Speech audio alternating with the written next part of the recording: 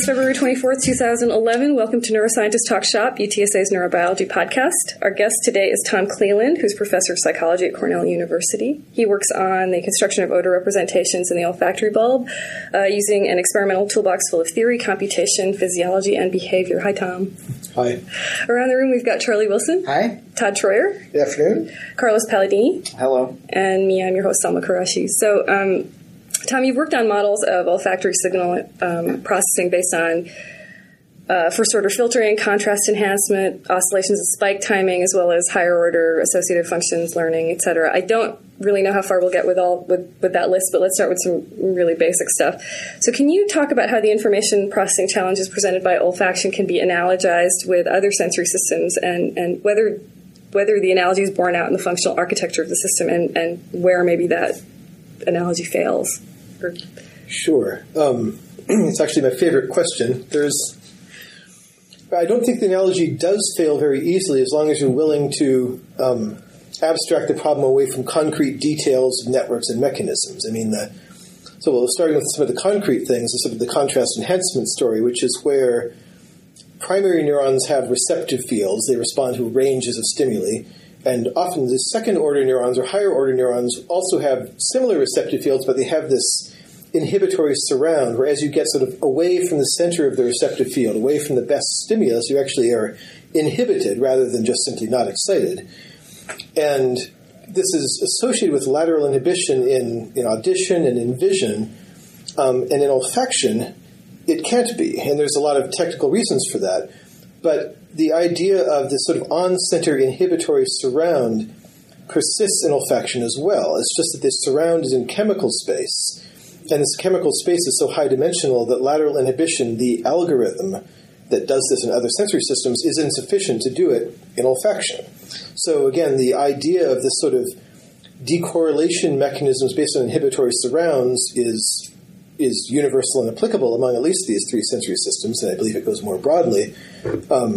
But the mechanisms that mediate it are different because of the nature of the modality. So the idea but the actual problem itself, so the dimensionality of the problem is what presents these differences. But at the same time, you see a lot of the same functional architecture that looks like it would lead to things like lateral inhibition. You see convergence, you see redundancy.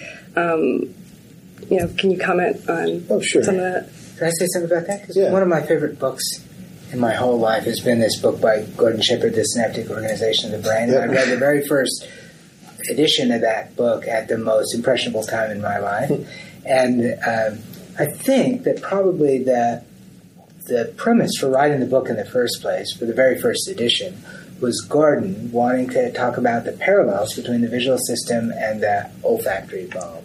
Yep. And that was the high point of the book. It was the coolest thing. It was what attracted everybody's attention, the idea that there might be portable motifs in the brain that you would find in various places, and you'd see them over and over again, and they would mean the same thing. And it looks like they fit, but they don't fit really. Those two, that comparison maybe isn't as good as it originally looked. Is that true? So, yeah, I mean, the direct comparison was between retina and olfactory bulb. Yes. And interestingly enough, I actually do think that, now sort of think of the olfactory bulb as being sort of analogous to an amalgam of retina and primary visual cortex. But not in the same way as Shepard meant, or at least as how his words have been interpreted. So the olfactory bulb also has this incredibly rich lateral inhibitory layer, where mitral cells, which are the the second-order principal neurons, inhibit each other indirectly through these inhibitory interneurons called granule cells, very much like the sort of lateral inhibitory motifs within retina. That's just true.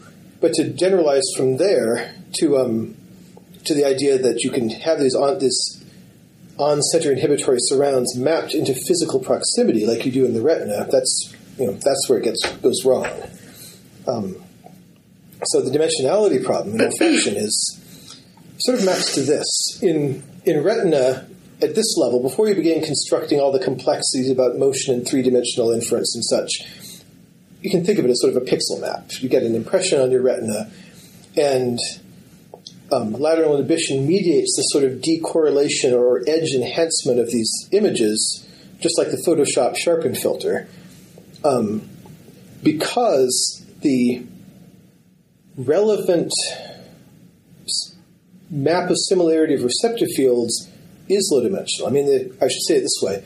Proximity, the similarity of receptive fields between two neurons is directly related to their physical proximity. In the retina, that's essentially a trivial thing. In audition, it's clearer that it's there for a reason, because frequency is mapped along the cochlea and in the cochlear nucleus.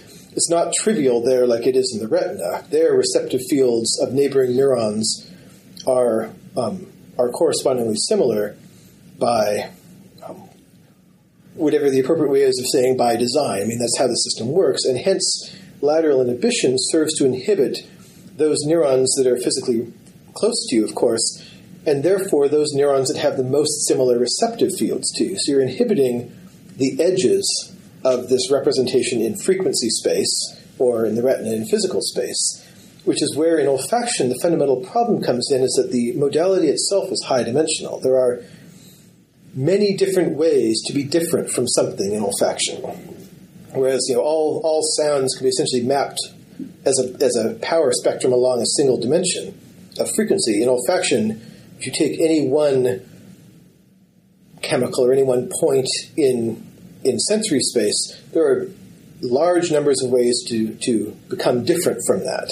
And they all have similar properties, and you cannot compress this high-dimensional map into a two-dimensional surface without running into the self-organizing map problem, which is that similarity spaces in high dimensions become patchy, discontinuous maps when you try and cram them into lower dimensional spaces, such as you have to do because we only have the surface of the olfactory bulb to work with.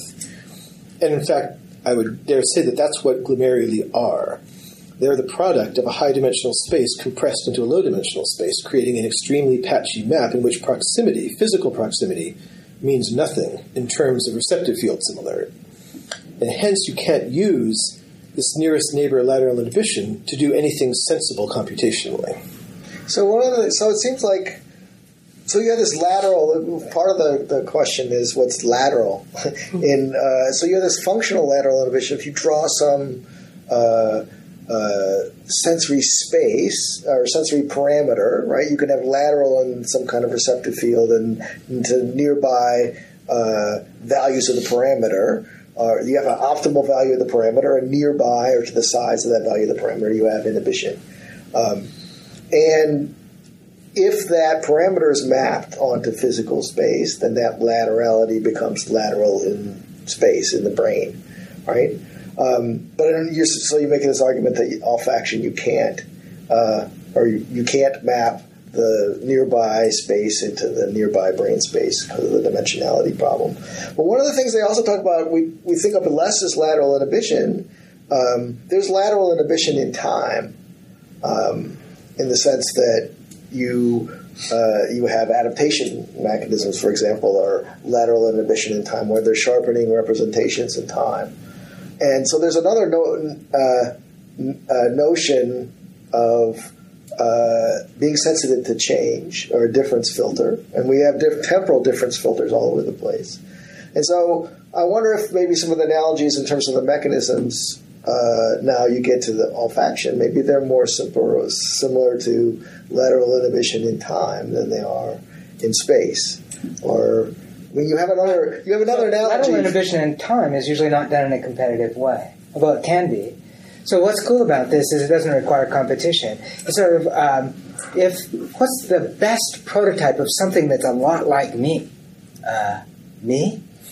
Yeah, I am. So why couldn't I model the things that are like me but are not quite me as just being in the penumbra around me and in space? And that's sort of what your mechanism does, right? It uses the glomerulus uses its own chemical sensory specificity to model the proximity around it as a model for its own things that it ought to be competing with, and then it just competes with those. It's kind of simulating the surround. What it means is that the brain doesn't have to know about the receptive field of the molecule, which is critical, because otherwise, you have to Otherwise, you'd have to otherwise, you'd have to know a priori every dimension that's involved in your dimensional space. And when you got a mutation, you have to reconstruct. And be able to reconstruct which ones are the nearest neighbors in every single dimension that exists. And but it does have one important data point, and that is its own receptive its own receptive field. So that if the other receptive fields are sort of like that, only displaced, you could more or less guess what they are in any dimension you want. Yeah.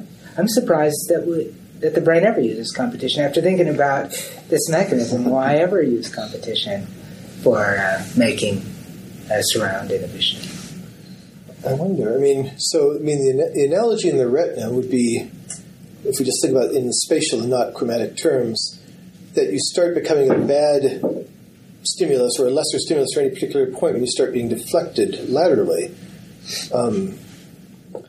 But that's, again, just as comes up a lot in this, is that you sort of define the edges of the receptive field as being ligands of less potency, inferior quality, or lower strength inputs. But that's hard to. Concentration changes also do that. So you have to have some reference frame where you say, I can interpret this change as being a change in quality and not a change in concentration. And that, I think, and there are ways we think the bulb does this, but I have trouble, maybe it's my lack of retina knowledge, seeing the retina being able to do that as cleanly with what circuitry I know. How could you tell that I'm less active because a good stimulus is a little off-center versus I'm less active because it's a darker or less intense stimulus. Automatically does this normalization. It does sort of both jobs at one time. Yeah. Whereas in the olfactory bulb, because there isn't a competitive mechanism for the surround, there has to be another normalization mechanism. That's exactly right. There's so we're quite confident. There's a lot of data out now supporting the models we built several years ago about these within column contrast enhancement and the using bring your own inhibitory surround, where every glomerulus computes its own inhibitory surround with respect to whatever the receptive field of the molecule of the receptor feeding into it happens to be. The second layer is how you take concentration differences out of the equation, or I should say, minimize their impact, because of course you don't erase it. And that's where we start including these sort of exciting lateral excitatory network is in the deep glomerular layer of bulb. It begins with external tufted cells. They receive direct afferent input from the olfactory sensor neurons, just like the mitral cells and some other interneurons do. But they end up communicating via excitation with this network of superficial short axon cells that project laterally across underneath the surface of the olfactory bulb in this sort of moderately dense lateral network that end up exciting periglomerular cells, which are inhibitory interneurons that in turn inhibit mitral cells.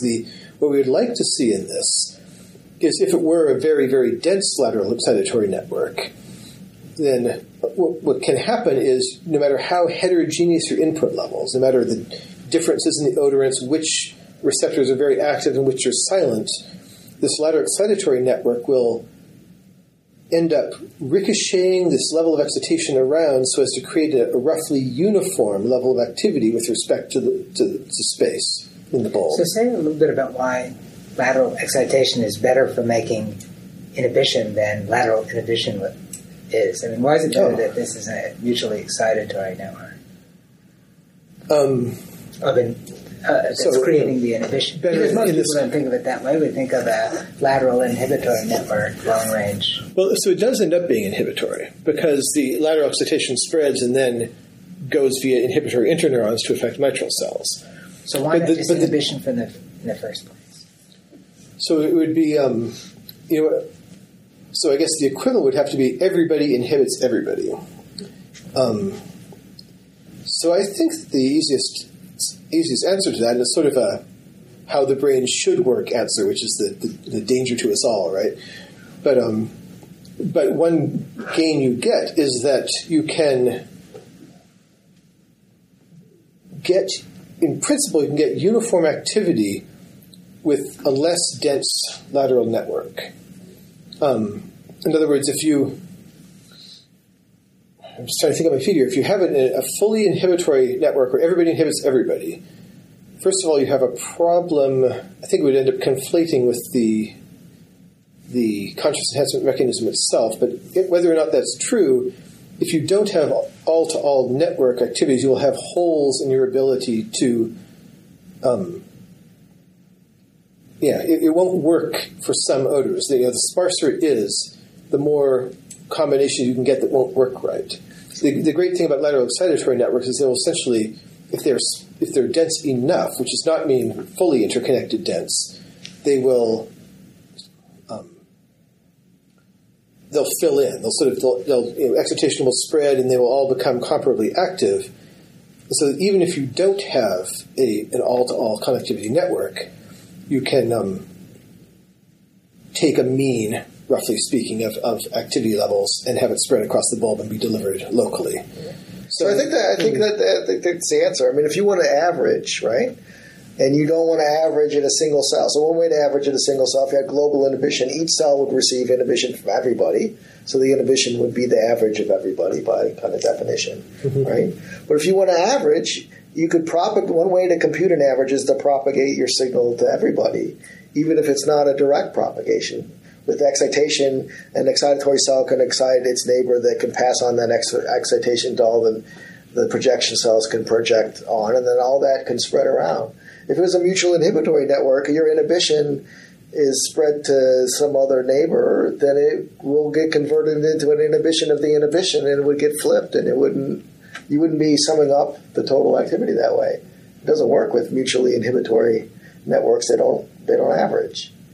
There'll be a lot of disinhibition in there. Yeah, it'll be disinhibition. So you do twice, you get two synapses, and you flip sign, right? And so you couldn't use a smaller subset of your synapses to compute a global average. That is one of the things we ended up finding. I should say that it was Jason Aungst et al. From Michael Shipley's lab that did the finding, and we who built the model based on that. But that these lateral excitatory networks are not all-to-all. Rather, they have distinct features of a small world network, such that when you do the math based on certain assumptions, they're just dense enough that the path lengths on average are short enough that you can get a functionally all-to-all network, even though the anatomy is very far from that. And, of course, that's a lot cheaper in terms of metabolic resources, volume, heat generation, the works. So there's one analogy there where we talk about in the neocortex, you also have these patchy, long-range excitatory connections, and people talk about them as column-to-column, long-range inhibition. Has anybody done? It seems it would be interesting to look at the same kind of calculation of what you need for these patchy connections to be enough to create a global or a broad-based excitatory normalizing signal in neocortex. You see what I'm saying? That the analogy to neocortex, to the long-range connection. This is such a cooler way to do normalization. Why is there ever any other mechanism used? Because we don't know the brain does the coolest thing. And maybe the bulb is because it already has inhibition and excitation is done with long-range inhibition. There may actually be lots of other instances where long-range excitation is being used for this normalization, for the cerebral cortex, which definitely has the substrate required. But I don't know if this idea has had a lot of penetrance. It's kind of a new idea. Good. I hope it's of use. Now it'll penetrate. It's on the podcast. Now it's on your side. So now the world will know. So I have to confess that sometimes I get lost in thought when I hear about these applications elsewhere. I know that some of these patterns have turned up in somatosensory cortex, in mouth nerve cells of all places. But I think of things so.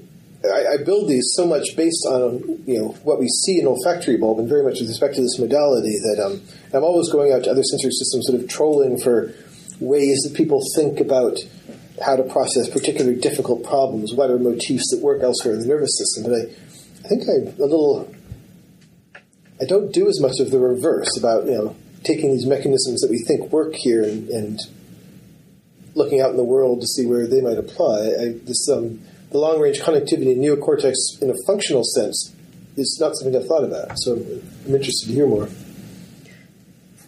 So what about coordinated oscillations in olfactory bulb? So where do they come from, first of all? His second favorite question. And how might they modulate spike timing of principal cell output here, mitral cell output? There is another principal cell, though, by the way, right? Along with the mitral cells? There's and depending how you divide it, there might be two more. So there are mitral cells, and then there are middle and deep tufted cells, which have some distinctions, but where you draw your lines is anybody's guess. They have different projection patterns or different proportions of projection to different regions of the brain. They are more sensitive to concentration differences. They don't normalize as much as mitral cells do. Mitral cells retain roughly the same level of average activity across broadly ranging levels of input. Tufted cells less so. They seem to be more concentration dependent, and maybe they're taking most of the concentration information centrally. It's hard to say. They've been much less studied. Sometimes they're lumped together, the mitral tufted cells, but that usually means mitral cells. Okay. Oscillations. Yeah. Oscillations. So, the phrase I end up using is that for what the bulb does. I mean, a lot of it I consider it to be working to sort of shape odor space, to build representations of odors based on physics that then could get treated as, in a sort of more early percept sense later on, so that deeper areas of the brain don't have to worry about physics, if you want to anthropomorphize it that way. But the other thing it does is sort of really a metric change. And I sort of refer to it jokingly as it translates external world and into cortical. Learns how to speak cortical. And this sort of translates to relatively sparse levels of activity that are regulated in time. And as far as exactly how regulated in time, those are open questions. What we do know is that that activation of the olfactory bulb, such as by an inhalation, sets off these gamma band oscillations. And that's in vivo, it's in the 40 to 70 or 80 hertz range. In slices, a little bit lower, but still functionally the same. Endogenous to olfactory bulb, meaning that the cells within the bulb carry the mechanisms, and they affect spike timing, although in ways that I have opinions about, but are really still on the table. This is active sniffing. This is active sniffing behavior, not respiration. It's active sniffing. If you really get into serious active sniffing, that's the next layer up, where gamma oscillations sort of transform into slightly lower frequency beta oscillations, which reflect a phase locking with piriform cortex, which is the sort of the largest next layer up from bulb. And there's a big feedback loop with piriform cortex, which is a really, really exciting topic right now, but not something I have a great deal wise to say about, except that active behavioral investigation puts you into, is associated with beta, and have all kinds of opinions about what that means for learned representations, hypothesis testing, if you want to think about it that way, how you actually interpret the afferent signals coming in based on things you already know. So I personally think of gamma oscillations as, how do I want to say this? There are a lot of oscillatory mechanisms in bulb on different time scales. There's respiration, of course, which is the source of theta band in bulb. There are intrinsic oscillations in mitral cells, meaning that they by themselves are mixed mode oscillators and will have subthreshold oscillations, and they will reset if you give them inhibitory inputs, including shunting inputs, and gentle excitatory inputs, such as they get from the nose, will then evoke spikes that are partially phase locked to these beta band subthreshold oscillations. I think that actually serves to put the system into gamma very efficiently and quickly. Because you only have one sniff to do this. You've got, a few cycles of gamma during that sniff. And if you spend your time wandering around the landscape waiting to fall into the attractor, that's not going to serve anybody. So that's an opinion right now. The models work, but experiments remain to be done on that. So can you say something about, whether it's the right time to stop you, about the relationship between beta and gamma? Like, so why would you want beta band subthreshold oscillations to put you in the mood for gamma band oscillations? In the mood. Well, I don't know if you want them so much as they're there, right? And we know that inhibitory resets, such as SNF gives you via periglomerular cells, reset. Okay, so here's what it goes. So you have these multiple columns, and in the glomerular layer of olfactory bulb, they don't really talk to each other. They're relatively isolated until you start looking at the, that normalizing short axon cell network. And so if your problem is how to get all of these cells that are busy doing their own thing to sort of line up and start behaving in a temporally coherent way of some kind, in this kind of dynamical system, the best way to do it is to reset everybody at the same time. When you inhale, everybody gets reset on a theta band timescale at the same time because of the periglomerular band shunt inhibition to mitral cells. So now, when the afferent information is coming in, all the mitral cells have been reset. So they're intrinsic subthreshold oscillations, even if they're a little bit off from each other in favorite frequency, for the present, they're synchronized. And that means that levels of excitation then coming in, if you follow kind of like the Pascal-Fries way of thinking, it turns into a precedence code with respect to those who are more active will evoke spikes that are phase leading with respect to each other. And then once this reaches the deep layers of the bulb where the mitral and granule cells interact, this is where I don't necessarily think the clock, but the energy of the oscillations is. Then you start your gamma cycle. And you've already got things, steered right into that gamma attractor because everybody is quasi-synchronized at different levels of activity that might reflect a direct precedence code or might be something more complex. And then you get this endogenous gamma. So that's how I think it works. It certainly works in the models. And again, there's some details that are clearly true and some that remain untested.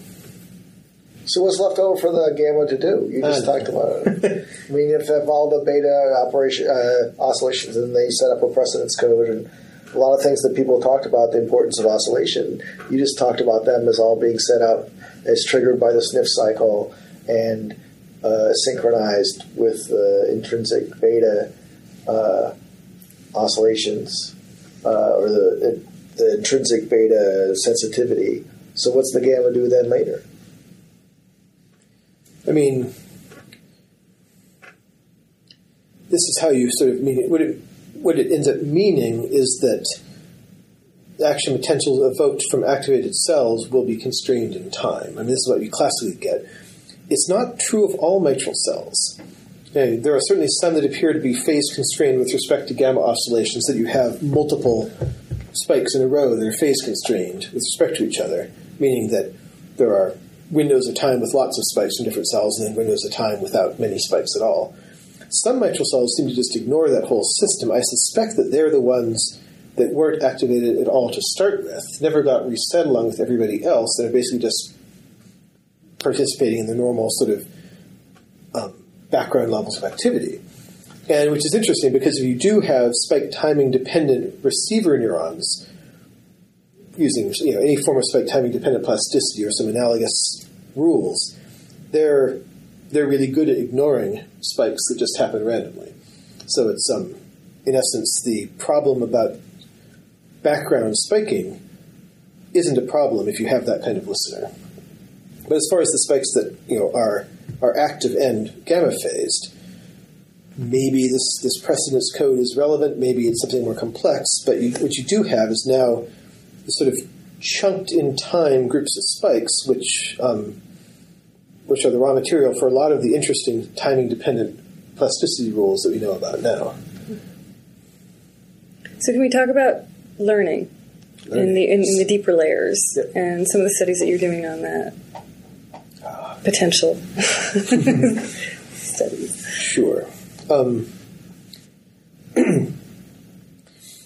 So again, what I think this is now we're talking about a whole second layer, deeper layer in the olfactory bulb, where the same mitral cells that just got their activity levels processed and affected by interneurons in the glomerular layer and deep glomerular layer are now are also being influenced in some way by interactions with each other in the deeper external plexiform layer. And what that is that mitral cells, from the glomerulus where they get their afferent input, you have a primary dendrite that goes up towards the soma, and then there's a number of lateral dendrites that project out laterally and form this external plexiform layer. So it's full of mitral cell lateral dendrites, and they support action potentials, which propagate essentially losslessly laterally to all corners of the bulb, and excite another class of inhibitory interneuron called granule cells, which then inhibit both that same mitral cell via what we call recurrent inhibition, and also because that granule cell links up with other mitral cells as well, can evoke lateral inhibition, which of other mitral cells indirectly. And then somehow this affects mitral cell activity further as the axon of the mitral cell projects out of the bulb into other regions of cortex. Now, this is the same lateral inhibitory network that originally got thought of as being retina-like, where you can, inhibit each other. Biophysically, it's in a really terrible location to do that. I mean, that's, it's now pretty clear that the glomerular layer is where you get that actual prevention of mitral cell spiking that you see prominently in certain recordings. But spikes can be initiated in the glomerular layer, the primary dendrite. It's really hard to imagine synapses out on the lateral dendrites being able to sink a spike in progress. In fact, they probably don't. What you do get is a chance for the shunt inhibition, that conductance to ground you get by opening up a shunt inhibitory channel on the lateral dendrite in gamma time, because, of course, this is where the gamma oscillations are. They end up being these rhythmic inhibitory inputs on the mitral cells that shape the spike timing. Long and the short of it is, I think that the action in EPL that mitral cells have on each other is affected solely through the shaping of spikes in time and not in their suppression. So lateral inhibition in this layer, I think, is mediated by delay of spikes or some other change in time. Moving down the mitral cell apical dendrite slows down and speeds up depending on what's happening in those. Well, sure. You always have to propagate when you're ever propagating down especially down a non-myelinated. It's on axon in this case, but it's a spike supporting dendrite. You have to depolarize your spike at point X, end up depolarizing things as you project down the dendrite to a lesser and lesser degree because of decay, just cable theory. And if you have a higher conductance to ground down there, then you can't, your charge, your voltage increase can't reach as far. You have a shorter space constant. And what this ends up meaning is that the whole spike just slows its progress down the non-myelinated spike-supporting dendrite. And when it's released from that is, of course, when the inhibition goes away or begins to decay. And again, in models, it's pretty straightforward. The stronger the input is, the faster it's able to push its way past the slowly declining shunt inhibition. And so you will end up in the Pascal-Fries sense with a precedence code where if you're more activated to start with, you end up with your spiking slightly before your somewhat less activated counterpart. And so activity translates into precedence. Highest activity spikes slightly first. And of course, if you feed that into spike timing dependent plasticity, you recapitulate the entire relationship that you would get if you had just looked at raw activity levels to begin with, because they're obviously very sensitive to order. And interestingly enough, now that's a little complicated to tell on the air, but you can actually do the same sort of contrast enhancement computations in spike timing space using the SDDP rule. But anyway, so the point is, I think this deeper layer is all about spike timing in terms of mechanism. But in terms of function, we're on something new now, which I think I'm extremely excited about. The gist of it is that with a few assumptions, which I've since found out many are true, you can make this network learn about higher order odors. And what I mean by that is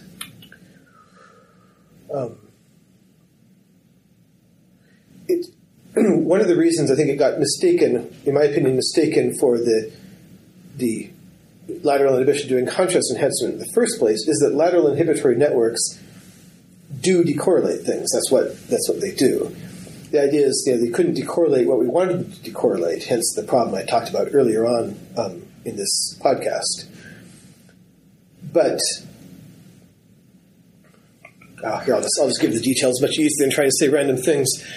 So if you have a granule cell, and granule cells do spike, they do have sodium spikes, but probably more relevant to this are T-current-based low-threshold calcium spikes. And you can see some work by Veronica Aguirre and others show that if you look at the spines, when they're excited, the granule cell spines excited by mitral cells will sort of go into these calcium plateaus. You get big calcium signals that don't leave the spine. They're very isolated spines, more like gannules, really. Until some sort of threshold is reached, after which the whole dendrite will explode in calcium, and all of the other dendrite, all the other spines will also be active. And the idea with this is that while recurrent inhibition that supports these gamma oscillations is graded, you don't need the granule cells to spike. Lateral inhibition requires them to spike, and they're thresholded in some way through yet undetermined integration mechanisms, presumably among multiple inputs from different mitral cells. And so if you have a relatively sparse number, a small sample of mitral cells that are feeding into any one granule cell, and that's likely simply because of the topology of the space, right? Not every mitral cell can fit to talk to a single granule cell. And if you need a certain number of mitral cells to be coactive in order to make the mitral cell spike, or the granule cell spike, and if the granule cell spiking is required for lateral inhibition, you have constructed a system in which granule cells have receptive fields for particular combinations of columnar activation. In other words, instead of being sensitive to glomerulus X being active, you're responsive to the combination of A, F, G, Q, and M being active at the same time. And these sort of combinations of receptor activations are the signatures of any actual real-life odorant. And so what this means is that the inhibition delivered by a given granule cell onto its mitral cell of interest depends on combinatorial activation of particular patterns of other glomerulus. In other words, it's not listening for M, it's not listening for P, it's not listening for Q, but only when they are together does it deliver its inhibition. And that in turn makes the mitral cell receptive fields at this sort of second order layer also dependent upon combinations.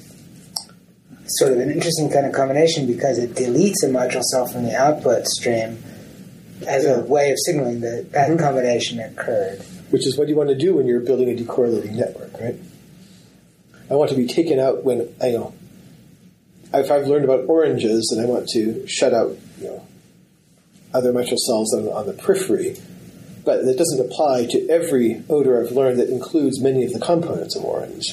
It reduces all this overlap where because most real odorants, they activate 20%, 40% of the bulb, depending on concentration and such, and you don't get much orthogonalization that way. You can't really sparsen odor representations. They're too bogged up with each other unless you get a system like this that's very effective at doing that. So does place mean something on the if we looked at the output layer of the olfactory bulb, then would we now see a spatial code for oranges? Because now we have this lateral inhibition that's working in a two-dimensional surface to make something. In the sense of replicable, sure. I mean, if you think about a channel code, sure. If you're actually thinking about space in terms of proximity, no. Because the granule cells are connected to mitral cells over very long distances. Mitral cells connect to granule cells over long distances. I am of the opinion of, for just basic biophysical reasons, that granule cells are only capable of inhibiting mitral cells that they're physically close to. And this is, for no more complicated reason than simple biophysics. If you're far away, then you open shut inhibition on a lateral dendrite that's 200 microns down this thin lateral dendrite. The actual conductance change experienced at the soma is really small, so you just don't have much of an effect. In fact, we have some work going on now with a collaborator, Andreas Schaefer in Germany, showing more or less exactly that the effect, in preliminary data, but it's pretty clear that the effect is of granule cells on mitral cells is local. And in fact, when I said delete, that's wrong. It just slowed down the occurrence of its action potential. The action potential is still going to happen. It might be functionally deleting. That's an open question. Because it becomes out of phase with the oscillation for the network or something like that. Yeah, if it's too late and you're in a suspect having dependent plasticity rule, then you just get turned off. If you in the classic rule, if you are so late as to come after the postsynaptic spike, then you're just deleted from the ensemble and nobody cares about what you say anymore. So, but I don't, we don't. That's a little. I'm just giving an example there. It's not like we know that piriform cortex does STDP, but it's as an example of a timing rule that cares about such things. Delay can mean exclusion. The other nice thing that perhaps this does is after the averaging out through the moderately dense excitatory connections, which would reduce the ability to discriminate between different odorants. You're now adding this ability at the next layer of. Is this? You think that's true? I think when you had these excitatory lateral connections, right, which basically normalize or average out the activity of the glomeruli, and that would seem to me that would reduce the ability to discriminate between different types of odorants. I see what you're saying. See what I'm saying? Because now you just sort of average them out, and you're adding this combinatorial ability above that, so that now you can sort of parse out what is actually one odor to another odor. Let's see. So I think about it, in some ways, it's a little bit like, I guess, like an AC amplifier without the implications of time. It's the way I think about that lateral excitatory normalizing circuit. It's not that it reduces the, contrast between the highly activated and low activated inputs, but rather it sort of shifts the whole range of activated neurons back into the middle of the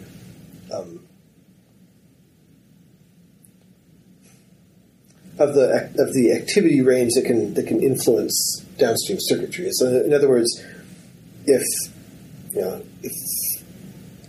you use a DC amplifier for an extracellular recording, you can often you're getting perfectly good signals, but they're all above the 5-volt range of your recording device. And you put in that filter, and then the whole unchanged, except for that little bit sucked off the low end, comes back into register, and it stays in that plus to minus 5-volt range that you can record. That's what I think we should think about that. Think about that system as it's not really an averaging. Then it's not reducing concentration. Yeah, it's subtracting the average. It's taking taking a spatial average and subtracting it off so that you get a relational representation. So that those that are more active are still more active. Those that are less active are still less active. But the absolute level of activity is all brought down to where they're in the interesting region. otherwise, if you didn't have that, you could simply increase the excitation level globally and have everybody become active, and the whole circuit is out of register. It's basically the same problem. It's just one's averaging and you can't see anything. One's going out of range. You're clipping the amplifier basically, and you also don't see anything. Right. Yeah. So this keeps it within that. It's an anti-clipping mechanism. Anti-clipping mechanism. I want to go back to Charlie's point though. So if you have these things that are sensitive to combinations, right? These combinations of glomerular activations to make up an odor, and the effect is to inhibit or knock out some of the outputs from being learned or whatever you think that's happening. to make this functionally relevant, then you have to project onto everything that you want to inhibit. And you'd want to inhibit like nearby odors, which would mean you'd have to project onto the combination of things that aren't the odor that you're sensitive to, which is a specific combination of glomeruli, right? Or you could just inhibit everything else that's not the combination of glomeruli that actually excite you. So you have both ways that you have to, if you're going to now deal with odors that are combinations of things, and then you want to inhibit and have a functional connectivity between higher level structures, then at all excitatory inhibitory levels, that you have to pay attention to that, right? So one of the things that makes, sorry I didn't make this clear, is that at the glomerular layer level that we talked about earlier, where you're talking about changing your receptor fields, sharpening or broadening, and now we're talking about the EPL. One of the things you get with this sort of two-layer architecture is that the functional synaptic weights of interactions in the EPL don't have to have anything whatsoever to do with receptor field similarity. That can be done and gone with. In fact, if you look at the circuitry, at least if you think the way I do, there's no way that level of circuitry has any information about receptor field similarity. There's no information there that could possibly help perform that computation, which is, that's been done. It's in the glomerular layer, and there's no way the next layer seems to have any ability to compute with it. So now you're solely based on what more you want to do. And so I begin to think of this as very much a learning layer, and in fact we know it's a learning layer. We've known it's full of NMDA receptors for the longest time, although they are not an easy nut to crack. They don't seem to follow easy rules. You can't get LTP out of them in the classical sense. But what we do know is how much memory consolidation within olfactory bulb is based upon the history of odor learning and is mediated by the differentiation of new neurons. Just like in dentate gyrus, there's a constant stream of new stem cells coming into olfactory bulb. Many of them differentiate to form mostly new granule cells, also new periglomerular cells. And the densities of greater differentiation depend upon the odors that are learned. And if you block this, as Nathalie Mandaron and her students and colleagues in Lyon have shown, if you block this, you forget. It's a standard consolidation blocking experiment. If you prevent differentiation of these neurons, or if you block protein consolidation and the protein synthesis in the critical window, you don't retain the bulb-dependent learning that you had learned the day before. And so, although we don't know a lot about the short-term mechanisms of learning, we do know that it's there, in part because that which is learned gets consolidated by a mechanism that we do know more about.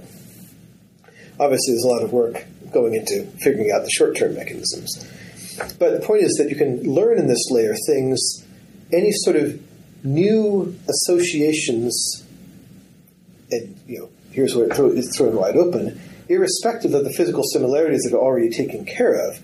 Now is the time when you start remapping this space with respect to what I end up thinking of as where you can begin to adapt to natural scenes. Now is the time where you start saying, okay, this is a categorical process. We want to make things that are physically similar but very different in meaning and pull them apart perceptually. We want to take things that are broad ranges of variance but mean all the same thing and put them back together. It's the olfactory equivalent of 1/F statistics in the visual system. You begin to build a network that's attuned to the actual world you live in, because now you've gotten the basics out of the way. You can begin to make larger order constructions, again, to adapt to your world. And there's a number of ways one could do this. The way I'm fondest of right now is the beginning of this sensitivity to particular combinations, which can give you arbitrarily stronger levels of capacity to discriminate among very similar things, and also in principle can leave larger swaths of receptive field space perceptually undistinguished. Well, thank you, Tom Cleland, for joining us. This has been Neuroscientist Talk Shop.